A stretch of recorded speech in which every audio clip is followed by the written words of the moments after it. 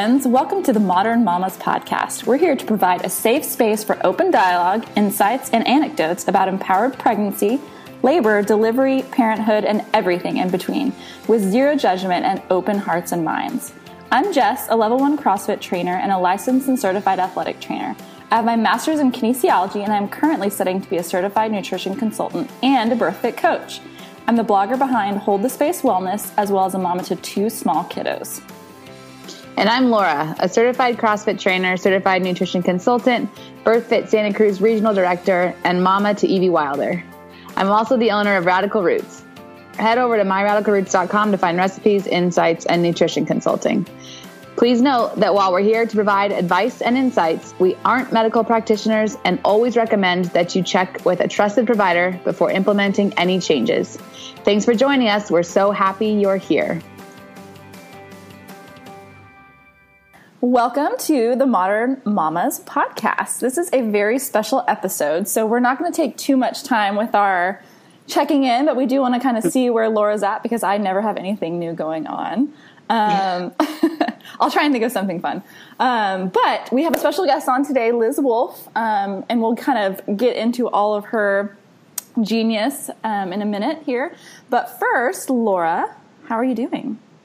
I'm good. I'm 15 days in. This won't air for a little while, so when this airs, I'll be even further in. But Evie is doing wonderful. We absolutely adore her. I feel like she's really good. Yesterday was the 4th of July, and I wrapped her up, and we went to a barbecue with friends for about an hour and a half, and it was really fun to see people, and she slept the whole time, and feel very lucky. She's really great, and we're just super in love. So not much new there. We figured out side nursing. So now night times are a lot better. That's been a game changer. And she's very cuddly, and sleeping's been actually pretty good. I get like 3-hour stretches at night. So I cannot complain. I mean, I wouldn't anyways, but I feel very, very blessed and just super in love. So still like riding that high of having that baby put on my chest 15 days later. So yeah, things are really, really great. That's How about awesome. You? Nothing awesome. I mean, I take that back. We went to our friend's ranch. Lots of awesome. Yeah, lots of awesome. Nothing like super monumental, but I don't know if you know, Liz, but I'm from Texas. So we went to our friend's ranch this past weekend, which was amazing. We got to unplug and just be outside, and our boys got to play and fish, and so did the girls. I chipped my tooth randomly on a popsicle. I have no idea, but it's like my lower teeth, and so I'm probably just going to live with it for a while because I'm a mom, and you know how that goes. It takes forever to like take care of yourself, but that's pretty much it. Just it's hot AF here in Texas, so just trying to stay cool. Feeling also lucky to be in Santa Cruz, where it's like it's been an average 70, and just like really, really nice. Life is pretty good right now, but I must say I love the heat. So I'm excited to come visit you in Texas. Come on down. Yeah, give me some months. Yes, take your time, but come whenever you're ready. Yeah. All right, should we dive in? Let's do it. I'm really good. I'm like bursting at the seams to introduce Liz and to hear her speak instead of my own voice. So let's do that. So today on the podcast, we have Liz Wolfe. She's a health and wellness writer and nutritional therapy practitioner with a passion for real food, safe skincare, and healthy babies and families. Her work includes the Wall Street Journal bestseller, Eat the Yolks, and the Purely Primal Skincare Guide. And she co-created the online pregnancy and parenthood community, Baby Making and Beyond, set to launch in 2017, which I cannot wait for. She blogs at realfoodliz.com and co-hosts the Balanced Bites podcast. In her spare time, she chases her rambunctious toddler around her hobby farm. And I introduced her because there's so much goodness, but I'm assuming that most of you already know who she is because most of us do. And she's been in this community and sharing amazing information for a really long time now. So I've been assaulting the internet for a really long time with all my crap. Yeah. I don't know about We love your crap. It's the best. So glad. So glad. We're all just me. Oh, that's much not to get like mushy right off the bat, but I don't credit you for the birth of my daughter, but I do give you some credit in that you've taught me a lot. Like listening, I didn't have a period, the listeners know, for 5 years. So you really helped me to get my life back where it needs to be, and my health where it needs to be to conceive, and just to be in a really good headspace too about the whole process. So thank you. That's incredible. Wow. Thank you for that. It's funny. Laura and I were talking kind of off camera, quote unquote, before you got here. And I was like, I hope I don't start crying, because Liz is just like, I don't know. You helped me in a different way. So I found you after the birth of my first kiddo, which was a pretty traumatic experience, like the whole thing. And so just finding all of your information and the group that you have on Facebook has been like literally life-changing for me as well. So thank you so much. Oh my gosh. Thank you. That's like, I hope I don't cry. I mean, just thank you. Thank you. I don't know what else to say. That's amazing. We'll just keep doing what you're doing. You're awesome. I don't really know what I'm doing, but apparently it's working. It's going well. Just keep doing it. Okay. So not forcing anything. Yeah. And so we're going to probably, there are about a million things we could talk to Liz about today, but hopefully we'll have you back on many more times to tackle different topics as long as you're willing. Really? But today we're going to be focused on a couple things. So number one, I think we talked about expectations versus reality in motherhood, which is huge. Really excited to see your take on some of that information. And then two, we're going to dive into aware parenting. So basically what it is, how you can practice it, and specifically how it can grow your relationship with your child, and help you get some sleep without having to resort to, quote unquote, traditional cried out methods, which I'm super interested to hear about. Just based on my own experience, I want to see what the gentler alternatives can be. So yeah, this will be fun. Awesome. Okay. So we're going to dive in, but first, I don't know if you looked at the icebreaker questions. We don't have to ask all of them. I did. But I'm really actually interested to know what your answers are. But if you could eat one thing for the rest of your life, what would it be and why? So this is like, I looked through the entire list of questions and all the questions we got on Instagram, which were really, really great, amazing, beautiful questions. I'm so excited to talk about them. But these icebreakers probably made me more nervous than any of the other questions. So one thing for the rest of your life, I was like, am I answering this as a nutritional therapy practitioner or as like a human with taste buds? I say human with taste buds. Like, okay. It doesn't have to be healthy. If it's something that it's like literally like, I love this food, I want it. I'm just kidding. Those are disgusting. What'd you say? Ho-hos? Yeah. Is that a thing anymore? It's not food, but I think it is a thing. I think it is. Yeah. I was thinking the other day about zebra cakes. Those are like still a thing. Oh yeah. I used to love those. So I feel like people know I'm on a nachos kick these days. I just really like nachos. And I know that's not one food. It's a combination of foods. No, it counts. It can be a meal. Make it pretty healthy, or at least not unhealthy, Yeah. I ate those a lot during my pregnancy. They were like, I had so many aversions and I couldn't eat a lot and like all kinds of stuff. And, but nachos were good. Is it? Because they are good. Yeah. For you, is it the crunch? Is it the cheese? Is it like a combination of all those things, or what is it? I'm guessing it's like the neurobiological rewards of having all of those things together, like carbs, fat, cheesy cheese, all of it. It's just, it's good. And now that we have Jackson's Honest Chips and we can have some, organic, non-GMO corn cooked in coconut oil, I'm like, bring on the nachos, man. That's right. Yeah. Some of those are even sprouted, right? Isn't a couple of them like the red or blue sprouted? Yeah, I just tried the red ones. They're pretty good. So good. Now I want nachos, and it's 10 a.m. here. That's fine. Because I'm starving all the time now. Totally normal. Okay, good. I love that answer. Definitely means we could be friends. So, favorite book of all time? Because I know you're a reader. Mm-hmm. Yes. Well, I was, and then I had a kid. So now I'm more of like a zone out in front of reality TVer, which is not good, but I am trying to read more. But it's so funny because this stuff, I said I wasn't going to have long answers to questions, but I'm going to anyway. I feel like you guys probably know me well enough to know that's going to happen. But it's also like the stage of life you're in. Like right now, I'm just finishing up the Neapolitan novels. There's 4 of them, and they are amazing, but they're so joyless. like, I can't stop reading them, but there's no joy in them. It's about this female friendship from like childhood through adulthood in Naples in Italy. It's translated from Italian. And it is so good. But I already have like been dealing with some kind of heavy stuff that I'm coming out of postpartum, which I say postpartum, my kid is 26 months now. But there's so little joy in them that sometimes it really stresses me out to read them. So I feel like 10 years from now, I will say, wow, favorite series of all time, Neapolitan novels. But right now I'm a little bit stressed out. Are those young adult or are they like adult fiction? No, they're like not Pulitzer, but they're like award-winning, like fiction. I mean, that sounds so. Me too. I'm definitely looking into it for sure. But yeah, I think a more sensitive thing because we were watching Orange is the New Black like postpartum, and I had to leave the room multiple times. Oh my gosh, it's too much for me now. That's how I felt about. We started watching. What is this Netflix series? The book. Handmaid's Tale. Oh, what? No. Handmaid's Tale?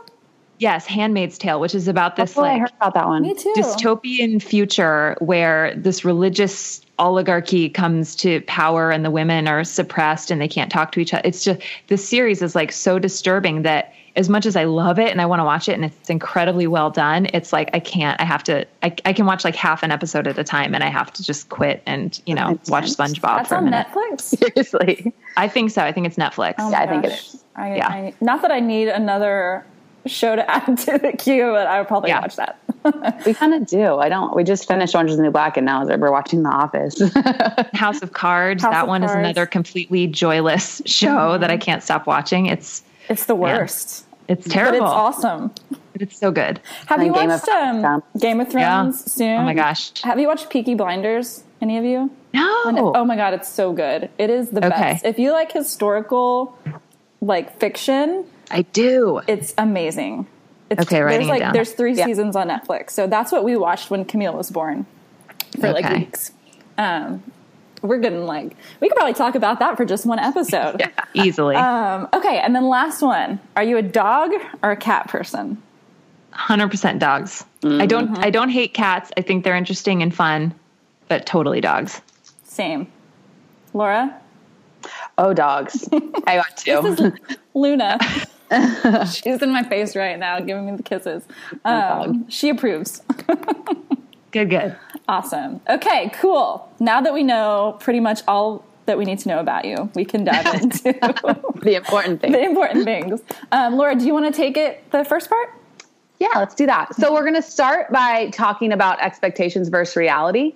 So I guess we can just, on a broad sense, Liz, what does that mean to you in regards to motherhood and parenting? So we can get more specific if you don't, but there we go. Let's just go broad first. I'll keep this one broad. Those memes, I don't know if they're memes. They say like, I was the best parent I knew until I had kids. Yes. Which is like so true. It's just like parenthood, you just can't prepare for it. You can't outline what it's going to look like. You try to, like, we feel like we're controlling what we can control when we try and prepare for it and read books and all that stuff. But like, it hits you emotionally and physically and intellectually in ways that are just impossible to fully understand until you become a parent. And that doesn't mean it's always bad. Some people grapple with, things, and some people it's elegant and you make it look easy. But I don't think that there is a single person out there for whom the entire journey coincided exactly with what they would have thought prior to having a kid, which is fine. That's how we grow. And that's why parenthood is so amazing and painful at the same time, but in good ways and exquisite ways. But yeah, it's just that thing where you're like, man, I knew exactly how to parent a child until I had one. Totally. I agree. And then, there's all those things that I would see, like, not that we do this on a regular basis, but like, I'm never going to let my child watch an iPad. Like, that's just the worst thing I could possibly imagine before I had kids. Or like, they're never going to argue with me in public, whatever. But the other part of that is that you don't really take into consideration is this is like a whole other human being with their own like personalities, likes, dislikes, and you cannot control everything about them. I would arguably say you can control very little about them. That's the other side of it, right?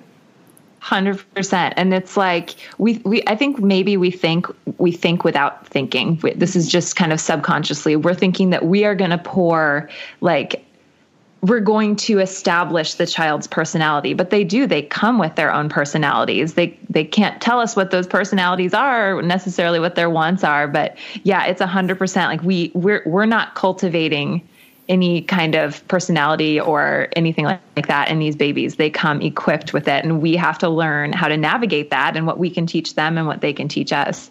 Absolutely. And that's why I'm excited to hear a little bit later on more about the aware parenting stuff. It's because to me, that seems like, yes, they come with a personality. They come with all of these things that are like hardwired, but how can you as a parent, I guess, support that and kind of guide them, because they're all different. And you guys both have one, I have two now, and it's so crazy and true what people say. It's like, no matter what your experience with the first one, it can be completely different with the second one because they're different people.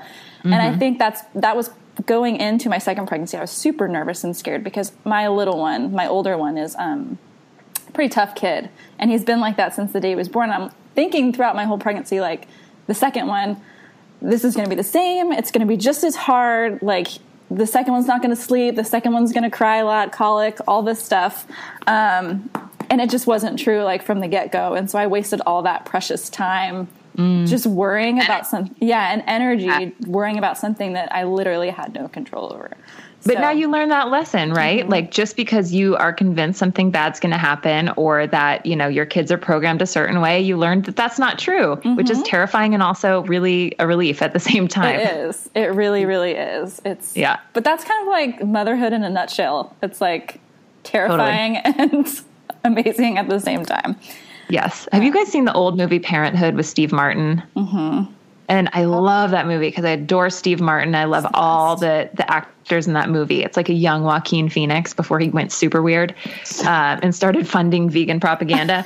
But I know, I saw that. Oh my gosh, it's so bad. But at the very end, they're on this roller coaster, I think, or something like that. And it really is this like fear and exhilaration all at the same time. And it's so cliche, but it's so true. Totally. Absolutely. Laura, do you feel that way already? I don't know yet. It's so hard at this. She's 15 days old. It's so hard to know. I had a lot of it's funny because our expectations were like, we're going to have her in like the swivel sleeper bassinet next to my bed. Right. And, cause Rusty and I, my husband, we really want like our bed for us. And yeah, right. Like I couldn't, there's no way. And then we were like, I got this little Ask Her and Embla thing, which is great to set her in on occasion. But like we were going to have her sleep between us. And then it was like, no way. I need her touching my body all night long. Like and so you have some expectations for what you think is going to work. And it's not even just her being fussy. It's me needing, so it's also expectations of myself. And I guess I didn't know what to expect as a mom. And I don't think you can like understand the love that you're going to have for the kid, or like how the connection is going to be, or any of it. You don't know. And so now we're kind of talking about expectations. Like my husband really wants her to surf, and we hope that she's going to be like outdoorsy and want to go on adventures with us and hike and backpack. And then we're like, what if she just wants to wear tutus? And we would not know what to do. So we're kind of in this place now where we're really like, we'll say something like, she's going to be a little grum. We'll go watch the surfers at steamer. And then she's gonna be a little grum. And then like, hold on, if she wants to be, it's one of those things where it's like trying not to put expectations of what we see her being as she grows, and letting her just be exactly who she wants to be. And then trying, people are always like, she's so cute, or she's so pretty, or she's beautiful, or she's so sweet. And then also those types of things, like trying not to use words like that describe the way she looks. And, so like all of that is just, especially with a girl, I find it to be very, I feel like I've got a great opportunity and responsibility, but then it's also like a struggle because of just the way society is in terms of expectations of little girls. Yeah. So that's a thing. That is definitely a thing. But really, like the fact that you're even thinking about that stuff, 99% of the population does not. I think about this all the time. There are people who are literally breeding their children to be like little mini ideologists based on, whatever ideology they were raised with and that type of thing. And boys do this and girls do this. And God is this and all that stuff. And that's pretty heavy, but just the fact that you're willing to sit back and observe and like not put any of the, or be conscious of those things is huge. That's going to change the world. Yeah. That's the hope, right? Because I feel like if we're ever unsettled with the way things are in society or politically or whatever, like the way that we can really make an impact, I think, is by raising kids the world belongs to them right now. And so if we can help to raise them to like follow what they believe and be themselves and all that, then I think we'll be all right. Hopefully. Yeah. Absolutely. Oh my gosh. I mean, I'm sure we could talk about just that again. So many of this stuff is such good information. We could probably talk forever about it, but narrowing it down. So like, I know I'll just talk about my personal experience because I don't want to like project anything on anybody else, but like what happens, and this is something I'm really curious about. What happens when your expected or the birth experience that you planned, doesn't match up to reality? And again, this was my experience personally. And I'm not asking you what specifically, tell me what happens, Liz. Tell me the answer. But, in your experience or the knowledge that you have, how can we help kind of reconcile that? Because for me, it was like, I'm going to do X, Y, Z through my pregnancy. I'm going to eat right. I'm going to do spinning babies. I'm going to do my chiropractic appointments and have movement and all this good stuff. And then my birth is going to go this way. And then when it doesn't, because again, there's two of you working together and the baby already has specific preferences for side or, the way that they're going to be born. How do you help? What would be your suggestion to somebody who's kind of struggling with that experience? Well, for a long time, I had no idea how to answer that question because I was grappling with that for probably 2 years. Because you just see, a lot of the paleo people I follow are, natural birth warriors and, they've had home births and, everything went according to plan. And I would see that in my feed and just be like, yeah, of course, I'm doing all the right things. That's going to be my experience. I planned this. I'm doing everything to prepare for it. I've done everything right, quote unquote. And I am going to have a birth that is symbolic of my transition into motherhood. I'm going to cross through this, ring of fire, whatever you want to call it. And I'm going to emerge like a mother. And that didn't happen for me. And it was completely out of my control. I mean, there was literally nothing I could have done differently. And for 2 years, I was running it through my mind over and over again. I couldn't even think about it without crying. And that's not me. I'm somebody that can suppress my tears to, the end of time. I will not cry because for whatever reason, and I think we'll talk about this more later, I wasn't comfortable with it. But I feel like, we talk about how we're exposed to all these unrealistic expectations of how women should look and, these things that we get from observing social media. And I don't know that it's a direct parallel, but I definitely was beating myself up about my birth in the same way I used to beat myself up about not looking like somebody I saw on social media. So there's all of these just swirling emotions. And it's so hard, especially when your colleagues are having that quote, perfect experience, that perfect transition into motherhood. And, I didn't get that. And the easiest thing for me to say to folks, my big thing I used to harp on is give yourself grace. And I still believe that. Give yourself time to find a way to feel those feelings and move through them. For me, aware parenting, like reparenting myself, was a huge tool for that. But I also think there's a point at which you have to recognize when giving yourself grace is turning into allowing yourself to wallow in grief. And that's the point at which I was like, okay, the only way I'm going to be able to bring this to the light more than it is currently. There are tons of brave people talking about their birth experiences, and I haven't gotten there yet. But just talking about the hard stuff that sucks and my disappointment and my struggles, and like the only way I was going to change or at least open up the narrative so people wouldn't feel the type of shame that I felt for not having the perfect birth was to talk about it and go to therapy. So therapy is for sure the most powerful tool in my life right now. It's been the catalyst for probably the most personal growth in the shortest period of time that I never could have expected it. I avoided therapy. I thought people that were broken went to therapy, and I didn't want to admit I was broken. But going to therapy and getting getting some feedback on my thought patterns has been incredibly helpful. And now I've gone off on a total tangent, but that was in my head. Exactly. This is great. Mm-hmm. Go to therapy. Everybody go to therapy. Having a friend is not the same. Yeah. I started going like 2+ years before she was conceived. And I think that was, and my therapist was like focused on mindfulness, and I was dealing with some chronic pain. And then, I started going to therapy because I just kind of hopeless at that point. And, through therapy, pain went away, and I also got my period back. And I think that nutrition played a huge role, but I really think the therapy actually helped to bring my cycle back, because my headspace now was in a place where my body was ready to conceive. So I cannot speak highly enough about getting a good therapist and talking to somebody. Yeah. And just to kind of speak to that, your Dr. Jolene Brighton, I was listening to the second edition on Balanced Bites podcast, and she was talking, like, it literally made me start crying because I was like, oh my God. But she was saying, like, hi, Evie. She was saying the way you talk to yourself spikes your cortisol levels more than like, other things that we think of. So like speaking to yourself as if you would speak to like your own child, like, would you ever say the terrible things that, you say to yourself in your mind to somebody else, a friend going through the same thing or whatever? And that kind of resonated with me a lot because, again, I don't know your specific birth experience, but mine was not what I wanted.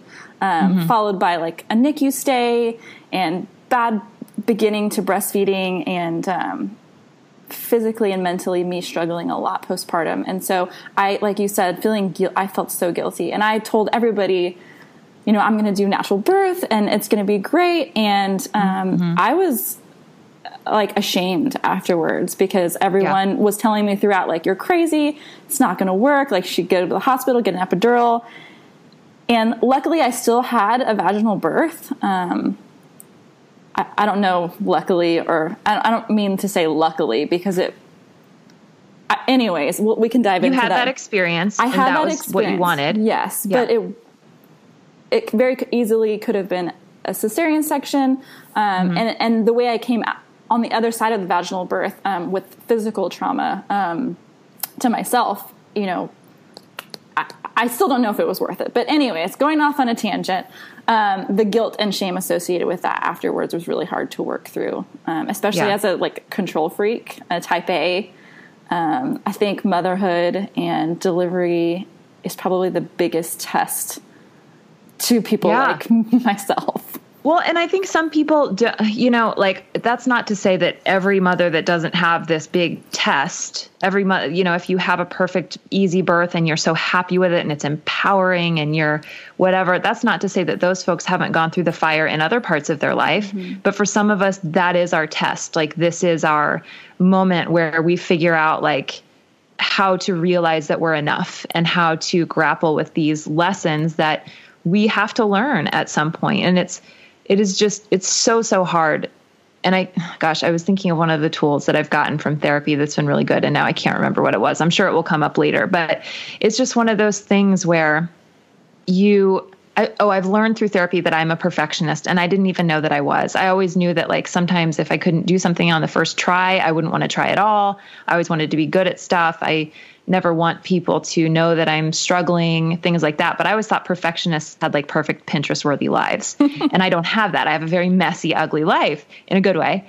But realizing, wow, I'm a perfectionist, and the fact that my birth was not perfect, that I didn't give birth at home in a tub full of water, like I wanted to, just rocking my labor and having this experience, that was such a wound to my perfectionism that it's almost been more of a struggle to come back maybe from that. I think about that a lot. Is it the guilt and shame?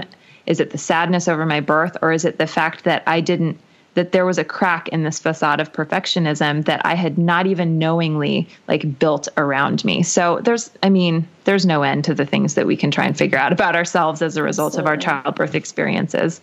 That's crazy. It's so deep and emotional. Not just for yourself as a mother and a woman moving forward, but you could talk about how your birth experience affects your children. All of that stuff. So that's a whole nother podcast. It's the fear, right? Yeah. It's like, there's so much fear, like fear of failure, fear that your sadness is going to mess up how you parent, fear that you've wounded your kids in some way. Just there's so much fear. And that's a very non-specific emotion, and really like tacking that down and figuring out where it comes from in whatever moment you're in and how to deal with it is like the challenge of a lifetime. Right. Absolutely. And it's like, it's weird how once you have children on the outside, I mean, even when they're in your belly too, how that fear is like so closely interwoven with this like intense love. Like it's almost like one and the same. Like you can't have one without the other, because once you start to feel that love, it's like, what if something happens and it's taken away, or, you know, it's just. Oh, that is so Brene Brown. Have you read Brene Brown? No, I haven't. Oh my gosh. She's like, she speaks to my soul, which is crazy. One of the things that she said was the most common, like when you ask people about what makes them happy, they end up telling you what makes them sad. Like, because you have this amazing thing and all you can think about is how the many different ways you can lose it, or the many different ways you can screw it up. And it's this like, I don't know if that's a paradox or what. I wish I had the quote more in my head because it was really good. But why do we go there in our minds to that fearful place? And by the way, this isn't everybody. This is like, some of us struggle in this way. If you're listening and you don't struggle in this way, there's nothing wrong with you. Like, absolutely. And we talk about that all the time on previous episodes. Like, we come in on here, we're sharing personal, I mean, this is all personal experience and insight. So you can take with it what you will. If it resonates with you, then that means something. If it doesn't, that's totally fine. You never know when, if or when you may cross that bridge in the future. So, or when someone you love maybe crosses that bridge and you can better support them. Absolutely. Yeah. Okay. Let's move along. So we kind of, touched on the postpartum aspect of that. I mean, I don't know if you have any more to add to that, specifically dealing with like, you know, postpartum anxiety or postpartum depression. Again, not like saying that's what you went through or anything. But I know for a lot of people that happens for a variety of reasons, that sometimes it's truly hormonal, which we had, I don't know if you listened, but Megan Blacksmith on, she's Ginger Nutrition. So I know she's worked with a couple people in the paleo world, just talking about how hormonal gut health, inflammation, all this stuff can kind of come together to create the perfect storm postpartum. So some of that stuff just happens, but I don't know. I mean, what are your thoughts on postpartum expectations? Not really. I mean, you really kind of touched on it. No, I think this is kind of a separate question. I think it's right. I think it's good to kind of tease this apart, because so really, really recently, after like 2 years of struggle, like I said, I went to therapy, like I've started implementing all these things and gotten exponentially better. But I had a follow-up with just a general practitioner, doctor, who saw me for 10 minutes. I was really stressed out. I really felt like they were judging me from the moment they walked in the door. I started crying. And because it was like this appointment related to like follow up, and immediately I had a prescription for Zoloft, Xanax, and a postpartum anxiety diagnosis, which is fine. Like there's nothing, you know, I don't want to tear that down, or, you know, I don't even think we need to necessarily get into that. But to me, it was shocking that I knew that I was suffering from a very deep anxiety that was affecting me physically. But I was able to find the tools to get better. You know, we know all this stuff about gut health, about, meditation, and which stressors are adaptive and which will break you down. I know all of these things, and implementing those tools made me get a lot better. But so for me, I personally don't feel right about the medication. These are prescriptions that I chose not to fill. And part of that is because I have the confidence that I'm getting better using a different suite of tools. But part of it is also I don't feel comfortable with the diagnosis that was given to me at the first meeting within 10 minutes. So I don't think people necessarily need to deeply identify with their diagnoses unless getting that diagnosis is what sets you on the path to wellness. There's a lot there, and I don't know that we really have time to unpack all of it, but just to kind of share a little bit from my experience. In my soul, I knew that what I was dealing with did not come down to a chemical imbalance for me, the type of chemical imbalance that they give you Zoloft for. There are many different ways to come to that point where you're like, something is wrong and I need help. I have anxiety related to being postpartum or depression related to being postpartum. Sometimes medication is the road and sometimes it is not. And that makes it a little bit harder, right? That there's not a one size fits all solution. But I think that in some ways, it's not always even about gut health. It's not always about hormonal imbalance. Some of it is, but it's not like, wow, you didn't eat your placenta hard enough. Like there's all of these inputs that we know are important to bring us to full health. Well, I was doing all of those things.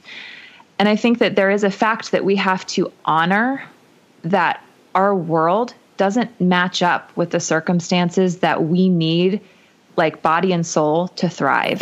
We know that like our diet is not lined up with what, the standard American diet isn't lined up with what we need to thrive. But like whether we're talking nutritionally or we're talking community wise, how we live, whatever, like it should be expected that some of us just can't adjust, that some of us have to go through that period of like, what do I need to do to find myself again? And if a prescription is the right solution for you, wonderful, go for it. But I also feel really confident in saying it's not the right solution for me, that it's not related to, a deficiency of SSRIs. Like that's not my problem. And that's not to say it's not a big deal and shouldn't be treated like a big deal, but we certainly shouldn't feel like we're defective for experiencing these things. I mean, I feel like Dr. Kelly Brogan talks a lot about this type of stuff, that our pain and these deep, difficult feelings there are companions, like there are friends. There's things that we can honor and not be so afraid of that the fear of those feelings makes our circumstances even worse. So we need strategies, we need help, we need community, we need therapy. Some of us need medication, but we also need to know that the more we fear these feelings and feel desperate to not have them, the more intense they're going to get. And I think honoring them and acknowledging how hard it is and gifting yourself the tools to like free yourself of them without losing yourself is really what has been the most effective for me. Did that make any sense? Oh my gosh, that was like beautiful. It was powerful. Yeah. Okay, good. It was I was wonderful. Sweating a little bit. I feel like I just, got something out. Yeah. You got some emotional release from that. Yes, I did. It was wonderful. No, I mean, exactly everything that you said was just beautiful and resonated. And I'm sure will resonate with a lot of people too. But I mean, even just to tie it back into like motherhood, it's like, I tell my son I try to do this, when he's upset or angry or feeling a feeling, like, it's okay. Like, you can feel the feeling, like, rage it out, like, cry.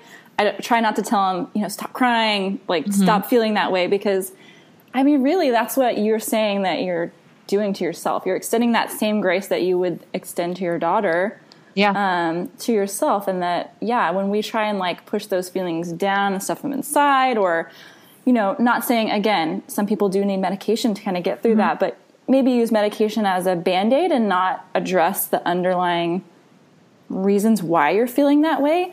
I think that can be problematic. It's like, okay, medication is good when it's used appropriately, but let's, again, like you said, therapy, like, let's talk about it. Let's figure out why. That's kind of what I took from your story too, but I don't know, Lori. 100%. Yeah. And I'm not opposed to medication. I'm really, really not, but I've seen myself improve exponentially just with therapy, a focus on exercise, a focus on bringing more joy into my life. And I want to see where that goes.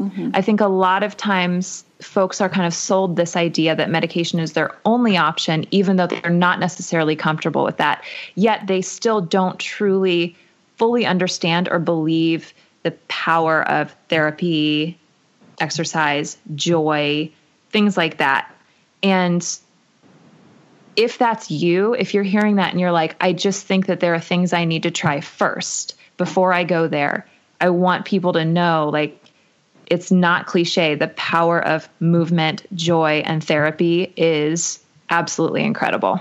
And nourishing food too. I think that's been huge for me postpartum. Like immediately started taking desiccated liver and stuck with my prenatal and fish oil and like all this stuff. I think really has played a big role. And then feeling supported and going out for walks as soon as I felt ready to do that, and having my husband here and supportive. Like there's so much, like finding your tribe. All that stuff is super important to for headspace. And I think if we take medication, we won't really feel the need to fix other, quote unquote, fix other areas of our life because we have this Band-Aid. Whereas if you don't have the medication, then you're more likely, maybe more apt to seek out other forms of fixing or getting to the root of why you feel a certain way. So, and I wish doctors would say something like that. Like this, here's this medication, you need this, but this isn't, don't take this home and feel like, okay, well, I guess this is all I need to do. Right. There's always, and we'll talk about aware parenting in a minute, but one of my favorite things about aware parenting is this multi-pronged approach that takes into account science from so many different disciplines, all bringing it together to raise like happy, like balanced, wonderful, amazing children. And it's the same with like, postpartum issues. Like you tackle it from multiple angles. That's really the way to do it. Absolutely. Yeah. And on that note, this is not entirely related, but kind of just came to mind is like when I do get to see, the back of your daughter's head and hear the conversation you guys are having, it's so powerful to me to hear the way that she speaks and to hear how kind of like content she is and happy she is, and even confident in the way that she does express herself at 2 years old. So that, like, prefacing this discussion on aware parenting with that, it's clearly working because she just seems like a really phenomenal little human. So I'm excited to dive in and hear more about your thoughts on aware parenting and how it's worked for you, and just all of your insight. Well, thank you for that. She's amazing. Seems like she has her moments, but she's great. So I'm eternally grateful for aware parenting. Cool. Laura, did you want to ask about, or did you want to talk about, expectations of your child? I know that was in... I think we kind of touched on that already, just like on her, what we see. And so I think that it's something that we'll come to better understand as we raise her. And then also through this discussion of aware parenting, can hear her grunting right now, but I think we touched on it. So I'm excited to dive in deeper into the whole aware parenting topic now. Yeah. So tell us more about it. So I did a little digging, but I know a lot of the listeners are super excited to hear exactly what it is, just your general take on it. I know we have some questions about it too, but I'm just going to let you talk about it. Just free reign, and then we'll ask if we need to. I can do that. Well, So I'm not an aware parenting expert or practitioner. There are those out there. And one of them that I connected with, Eliza Parker from ConsciousBaby.com, has been just an amazing force in our lives. But I want people to know, like, I'm not an expert. I'm not a practitioner. I've read the books. Like, it has so transformed my life that I like to talk about it. But if it resonates, like, I definitely encourage anyone listening, like, don't come to me to ask questions. Like, you totally can, and I'll do my best, but I'm not the expert. Like, don't take my words as gospel. This is how we've applied it in our lives and how it's helped. I'm sure it's not perfect, but if it does resonate, like, set out on your own journey of discovery, like, get the books. The weird thing is, it's not mainstream at all. And I tend to think it's because maybe it doesn't fit into a soundbite. It's not like, for example, on the baby sleep issue, it's not like, nurse all night long. And if that's the only way they can sleep, if they're attached to your nipple, just do it, get through it.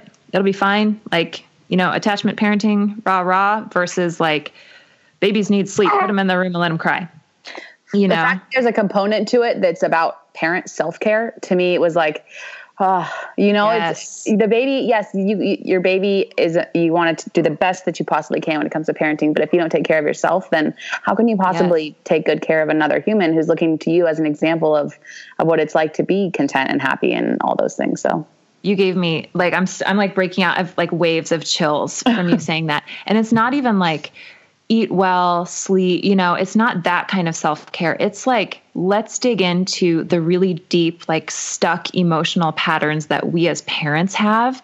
Because, like, after you become a mom, in no time in your life do you need more nurturing as a human being, besides maybe when you're a newborn, than when you become a mom. And yet all of your energy has to go to taking care of this little tiny baby. So it's like, it's so hard. But aware parenting has transformed like how I deal with myself. It's shown me patterns I had that I had no idea I had. It has challenged really deeply held beliefs that I had. And the cool thing is it's like all based around really amazing, like solid science.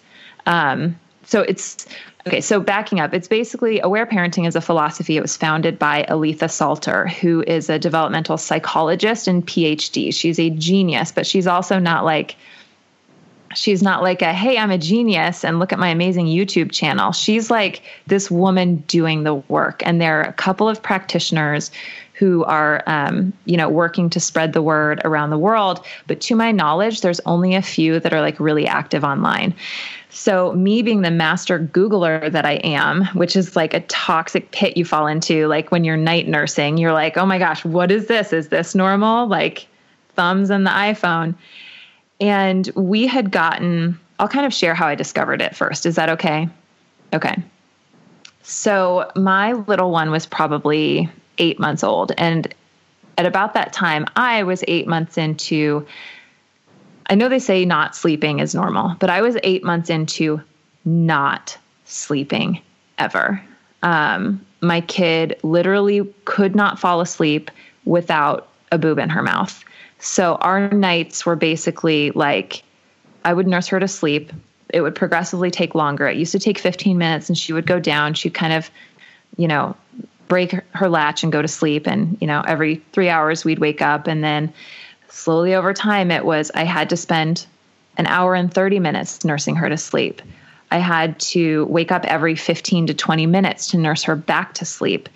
And it got to the point where I was like, my breast cannot possibly be my only tool for enabling her to find the peace that is required to fall asleep and stay asleep. I think a lot of times the sleeping, nursing, crying thing is like, it's what really makes moms like consider cry it out, even though they don't want to. And frankly, I'm not judging anybody that does cry it out. We have some evidence that it's probably not the most ideal approach, but the militant, like, you're abusing your child if you let them cry alone. Letting a child cry alone, that is going to be a stressor. Letting them cry alone before they're old enough to understand that you will always come back for them and you'll always love them, that's probably not ideal. But when you haven't slept in 8 months and your baby is suffering because she can't find sleep because she's anguished, my boob falls out of her mouth, she starts crying. The only way to get her to stop crying is to latch her on again. I can't sleep like that for the foreseeable future. Like it was just this entanglement, and you can probably still tell it's still in knots in my mind, this entanglement between crying and thinking that her crying was bad, that I was a bad parent, or that I was allowing her to suffer like irreversible damage by crying. And the fact that like I was getting sore and my body was falling apart from laying in one position on my side, like side lying nursing for literally 8 hours straight just to try and get some sleep. Like it just wasn't right. And what I found on the attachment parenting boards, like as a lurker, was basically like attachment parent harder, like nurse harder, nurse longer, it'll be over soon. But when you're in it, you just can't, you're falling apart. And I was like, I know this isn't the way. I know it's not. There are deeper emotions here that I'm struggling with, that my 8-month-old baby is struggling with. And we have to find a way to bring balance into our lives. It wasn't even about sleep or crying or nursing. It was about balance, and we were not balanced.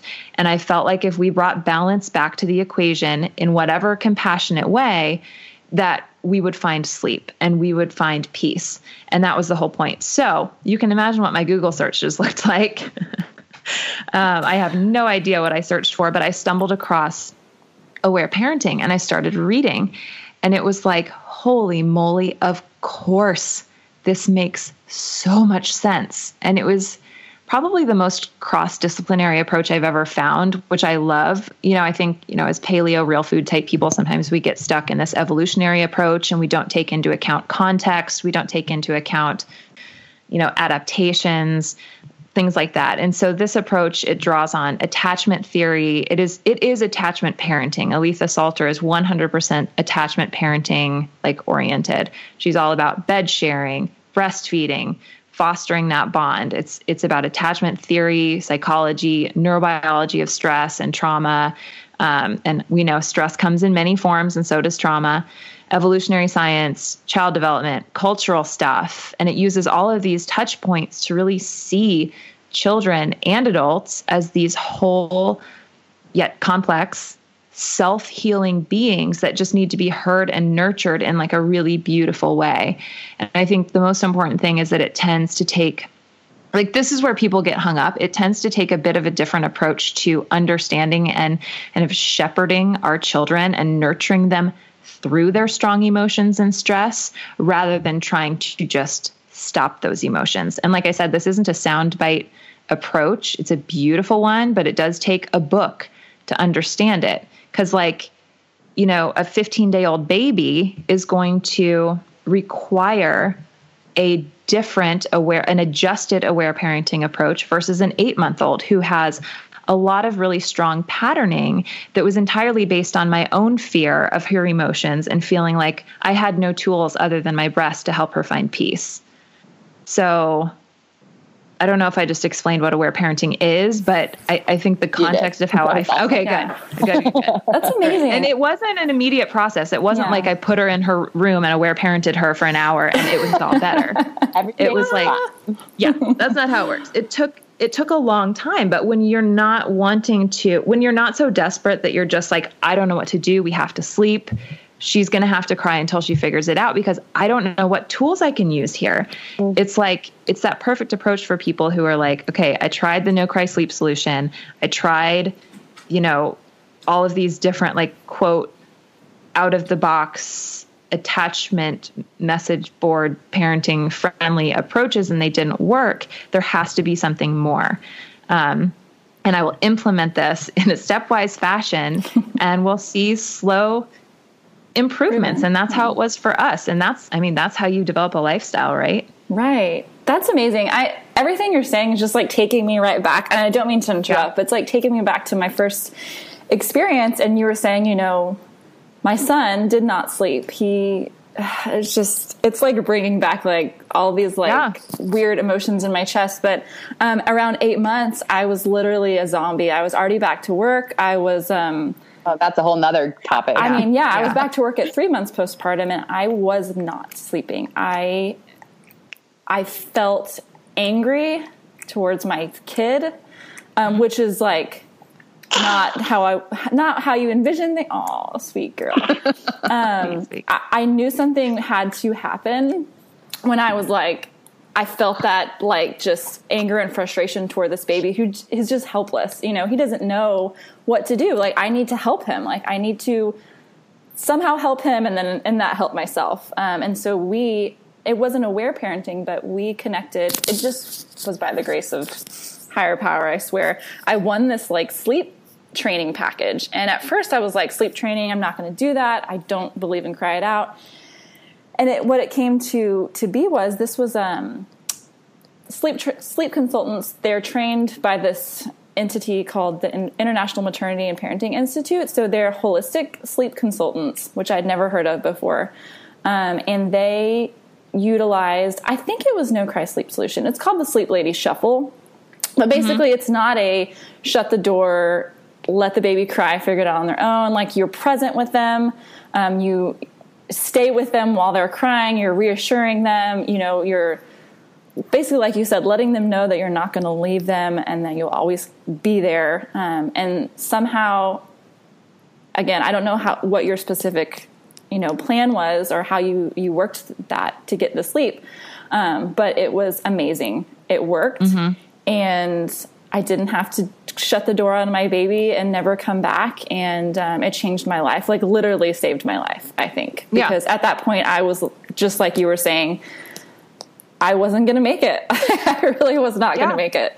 So 100%. I mean, you literally, and there are people that are more resilient maybe than others. And maybe those are the people that are like, you can get through it. I got through it. Like, we made it. For some people, for me, it was too much. 8 months was literally the point where I was not going to be able to parent her in any decent way, in any kind of like present nurturing way because I was so, I don't want to say sick, but like I was so broken down.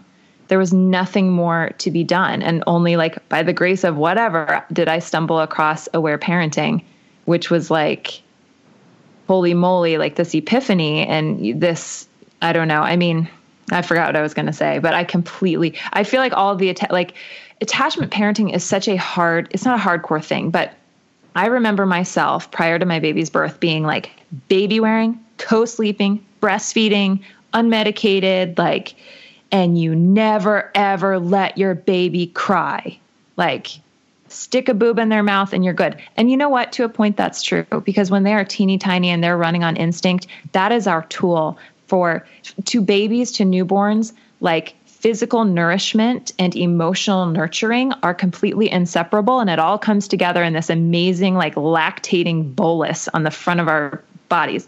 And it's incredible. It's a beautiful tool.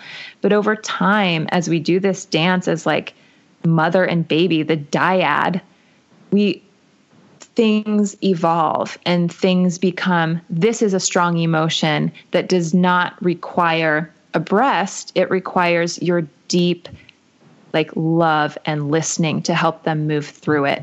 And there are the answer is not always and forever the breast. After a point, that becomes, you just have to realize that you are empowered as a mother with naturally occurring, amazing other tools, and to start exercising those. And I think we have some interesting questions that will kind of expand on this, but I feel like hopefully the attachment parents like have not hung up, like stopped the podcast yet and been like, no, screw this, not listening, because this is totally founded in attachment parenting. Just like, give us a chance. Let us get to the meat of it. Yeah. So, and a lot of these questions, I'm reading through them and you've hit a lot of it. But what kind of biggest takeaway that you've had from attachment parenting, maybe something that you utilize daily just to help yourself get through the stress of motherhood, because it can be stressful. What would you say that is? That it's okay to cry. It's okay to be sad. The full spectrum of our human feelings are okay.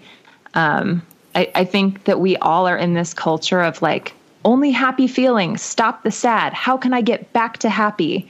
We're like that all the time. And it's, at least for me, I feel like I've been in this like denialist culture where we want to turn away from all the stressors and fix them and not feel them or get mad at them and tell ourselves that they're wrong. And that's where we go wrong in a lot of ways. And there's psychology and science behind this, but for me, it's just the experience of both aware parenting my child and aware parenting myself. That has really taught me that what Brene Brown, again, said in her TED Talk is true. You cannot selectively numb. You can't selectively experience the emotional spectrum of life. And we need to recognize, I think, and this is a challenge for me every day, the beauty that's in the happy and the amazing beauty that's in the sad and the crying and the hurt and the feeling. These feelings are actually the only true way out of them. Like, when you allow yourself to have a good cry, like when you're done, it's like nothing could have made you feel better than having that cry and being in those emotions and acknowledging them and having them to the fullest. And then you can move on. But when we suppress those things, when we're uncomfortable with them, we kind of accidentally end up staying in them and perpetuating them and making them find like little places to hide inside of our DNA because we're not releasing them. And I think crying is, it is. I mean, scientifically, crying is a way to release stress and trauma. So is exercise. So is hysterical laughter. So is play. And that's kind of back to what I love about aware parenting. It's not just saying there's one way. There's an acknowledgement that there are many ways to release stress, no matter how old you are. Newborns have stress. They just went from the most comfortable damn place they've ever been in their lives through a tunnel to this cold, like noisy, like sharp, crazy world. And, you know, so they experience stress too. I think there's a huge myth that like babies have nothing to be stressed about. Oh my gosh, if you were just plopped in the middle of a world you didn't understand and were just told to like, okay, learn it. Like, I'll be right here, learn it. No matter how many boobs you had in your mouth, you would still feel stress. You just would. Totally. You'd feel comfort, but you'd still feel like the pain of that adjustment. And so if we're uncomfortable with crying, we just can't expect exercise and laughter to pick up the slack. We have to acknowledge and experience and respect and like shepherd our children and ourselves at the same time through the good and the bad, I think, rather than trying to stop the bad. Can I keep talking? I have one more thing. Yeah. Talk as long as you want. You guys are amazing. So I think like a real symbol of that, like we talked about, is how parents feel and are educated by attachment culture, which is different from attachment theory. Attachment culture is kind of like the common translation of the principles of attachment theory, and attachment theory is the science. We're kind of educated by attachment culture to do like a very narrow and specific set of things when our kids cry. When they're teeny tiny, we nurse them, which is wonderful. Like I said, that's important at the beginning.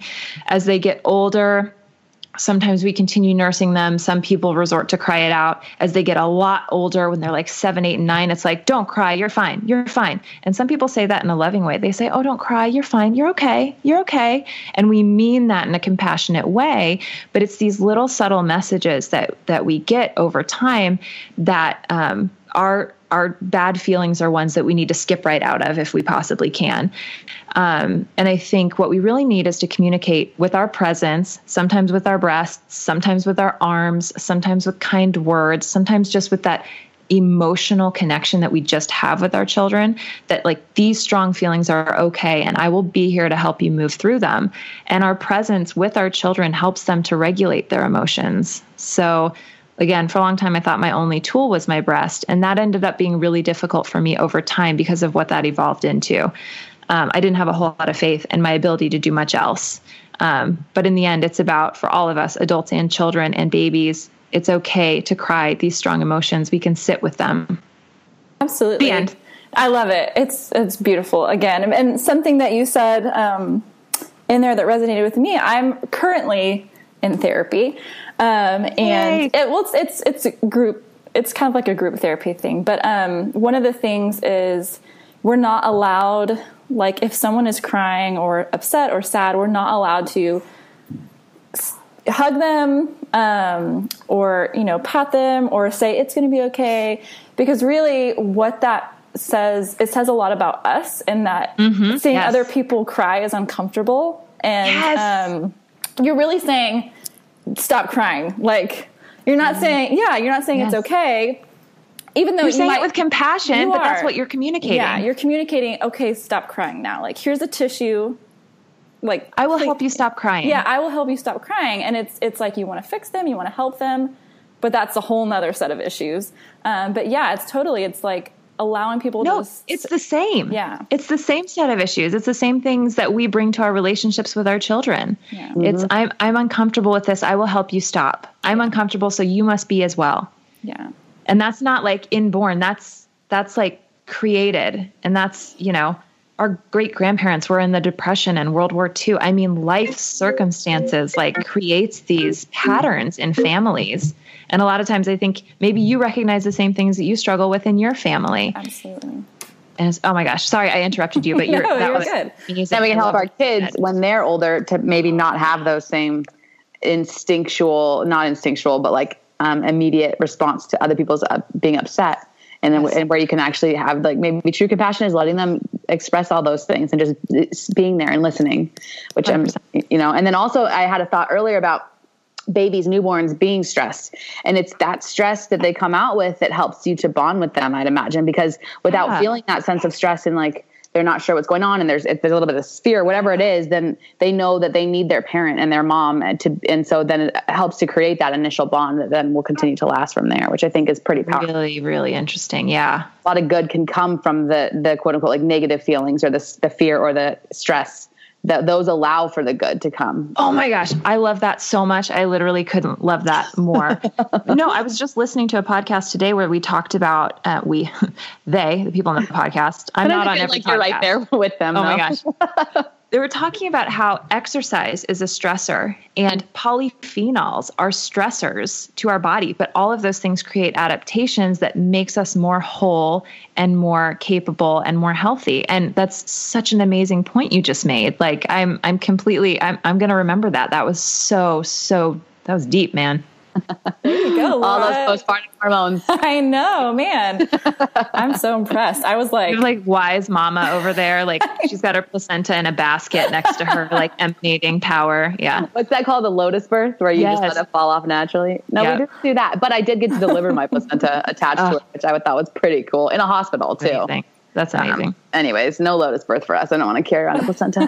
That's just, I think it's beautiful, but yeah. Yeah. oh my gosh, I love this so much right now. Okay. I will try and keep us on track, even though I really don't want to. So this kind of question came up in some listener questions as well, but so you're getting into like the twos with your daughter, and this is clearly a time, and from my own experience, we're at 4 with my son, testing boundaries. There is certain instances where you have got to be able to communicate something is not okay quickly. So, in terms of safety, like don't cross the road, like hold my hand. You have to listen to me right this second. Without having to like stop down and explain everything in that moment. So that's just one example, but a lot of people might look at attachment or aware parenting and say, without formalized consequences or quote unquote discipline, the way a lot of people see it, how would you describe, I guess, discipline? I'm making air quotes right now, with aware parenting. So how do you kind of address that now in the moments that you're at with a 2-year-old? Yeah, that's kind of the new territory for me right now. And I can only speak from my own experience. And I totally honor the fact that like every single one of us has a completely reasonable, like we could all say, you just don't get it because you don't have my child. So I completely honor that about everybody. I'm going to say what I have to say, and it's not going to be true for everyone. It's something we're still working on, but it's generally been true for us. But maybe you check in with me 20 years down the road and I have like, maybe my kid is in jail and everything is falling apart. I don't know. But at this point, it seems to be working.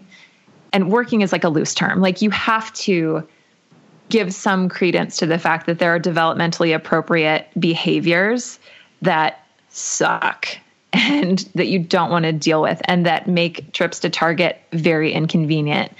So I completely honor that. But I think that with aware parenting, the idea is I think you have to truly believe, as I do, that children are not inherently bad. They don't want to misbehave. That when they do, it's probably either completely developmentally appropriate, it's testing. And a lot of times I think just wrapping your head around that as a parent, where you're not like, my kid needs to not do this. This is some kind of personal failure. I have to fix them. I don't know how. So this is going to become a huge issue for us. Sometimes when it's the same thing as how my consciousness shifted around what crying was, where I kind of realized that crying is a way to release and diffuse stress rather than being a stressor in and of itself. You also kind of have to shift your consciousness around what like testing and misbehavior means in some ways. Like if a kid takes a crayon and writes on the wall, like that's actually totally developmentally like expected. And it's one of those things that you hope you can head off at the pass before it happens. But punishing that behavior is likely counterproductive. And when I say punishment, I mean like timeouts or spanking or a lecture, whatever you want to call it. It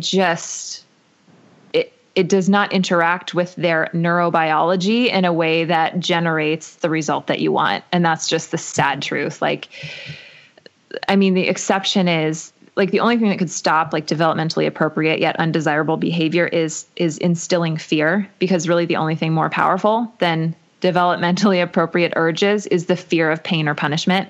And that doesn't really foster true good behavior. Like we know the science says it really just fosters the fear of being caught, and having pain or shame inflicted is kind of the tool for doing that. But aside from the developmentally appropriate stuff, which we just kind of have to have compassion for and patience and create an environment that is going to foster your child's success rather than, like plunking them down in a room full of knives and expecting them not to touch one. so children being inherently good, and, if something's happening that we want to correct, the way to do so, in my opinion, and what's worked for us, is to always prioritize connection. You can punish later if that's like something that you insist upon, like a certain way, but connect first. Like, hey, what's going on? Do you need a hug? Did you have a hard day? It's okay to cry. I'm here to help you not do these things that are harming yourself or others or destroying property. Sometimes that means making them a little hug cage, like not restraining them, but just saying, I'm going to keep you close to me right now. I'm going to keep you close to me. And sometimes that leads to a huge explosion, a huge tantrum. And you can think of that as a good thing, because you have like become the conduit for those emotions that are causing these behaviors that are causing, kids will headbang or bite or hit or kick, all of those different things that we're like, what is my kid doing? They often do those things when they have these like internal struggles that they can't release. And so when you prioritize connection and kind of become a conduit for the explosion, then that energy gets out and you have like basically hit the reset button. So that's pretty much how we look at it. And again, doesn't apply to everyone, but I found it incredibly powerful, along with a tool called attachment play that I don't really understand really well now. It's only now becoming relevant to us, but it's another aware parenting book is called Attachment Play. So, ooh, I'm definitely going to read that. Yeah. I honestly, just in the vein that you were going down, our 4-year-old, so he started school, quote unquote, when he was 3, and he's always been very highly emotional, very vocal, super smart kid. Mm-hmm. And so we would see all of these tantrums, I guess, big emotions at school, though his teacher was like, he is amazing. He's wonderful. He's so smart.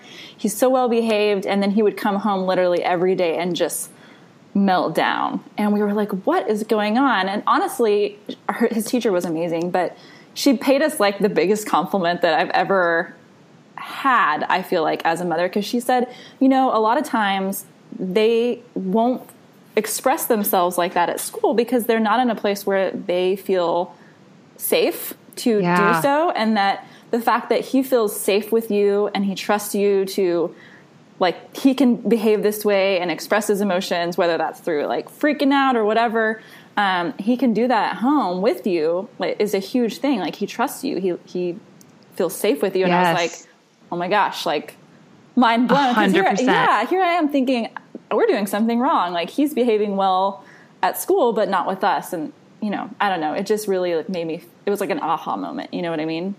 Yes. Yeah. I love, that's so true. Like, I feel like our job is just to give our children a safe space for the full spectrum of their emotions. Yeah. And I kind of wish that I could tantrum and scream and cry sometimes. Right. I think that would help. I really do. So seeing that as like a beautiful release is probably the most calming thing a parent can do, I would think. Mm-hmm.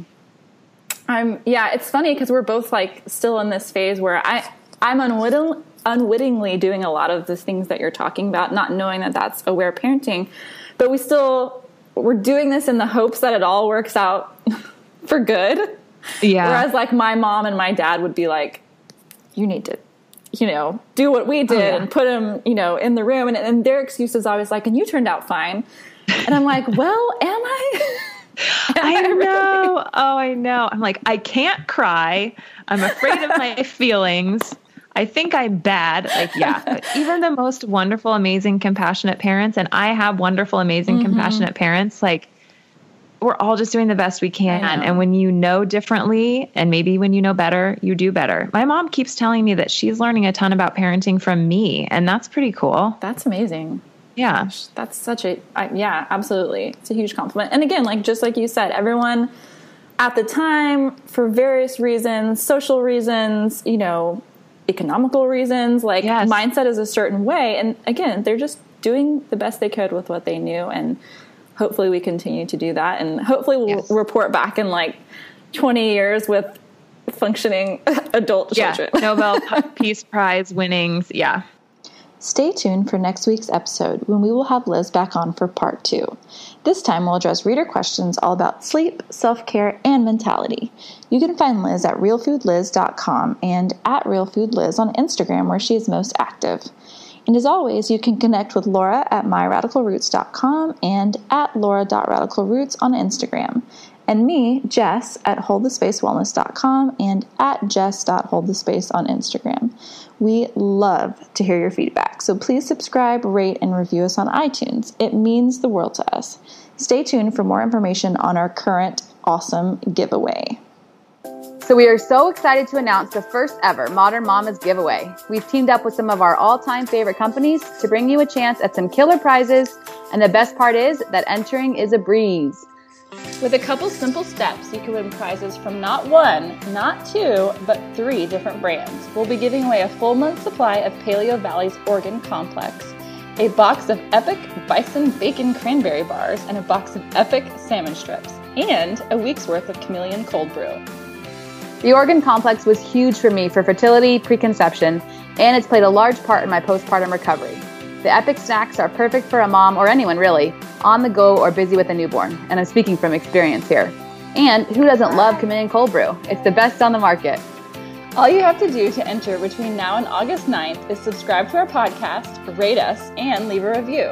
Then email or message us with your reviewer username. It's as simple as that. We'll choose the winner at random on August 9th. Best of luck!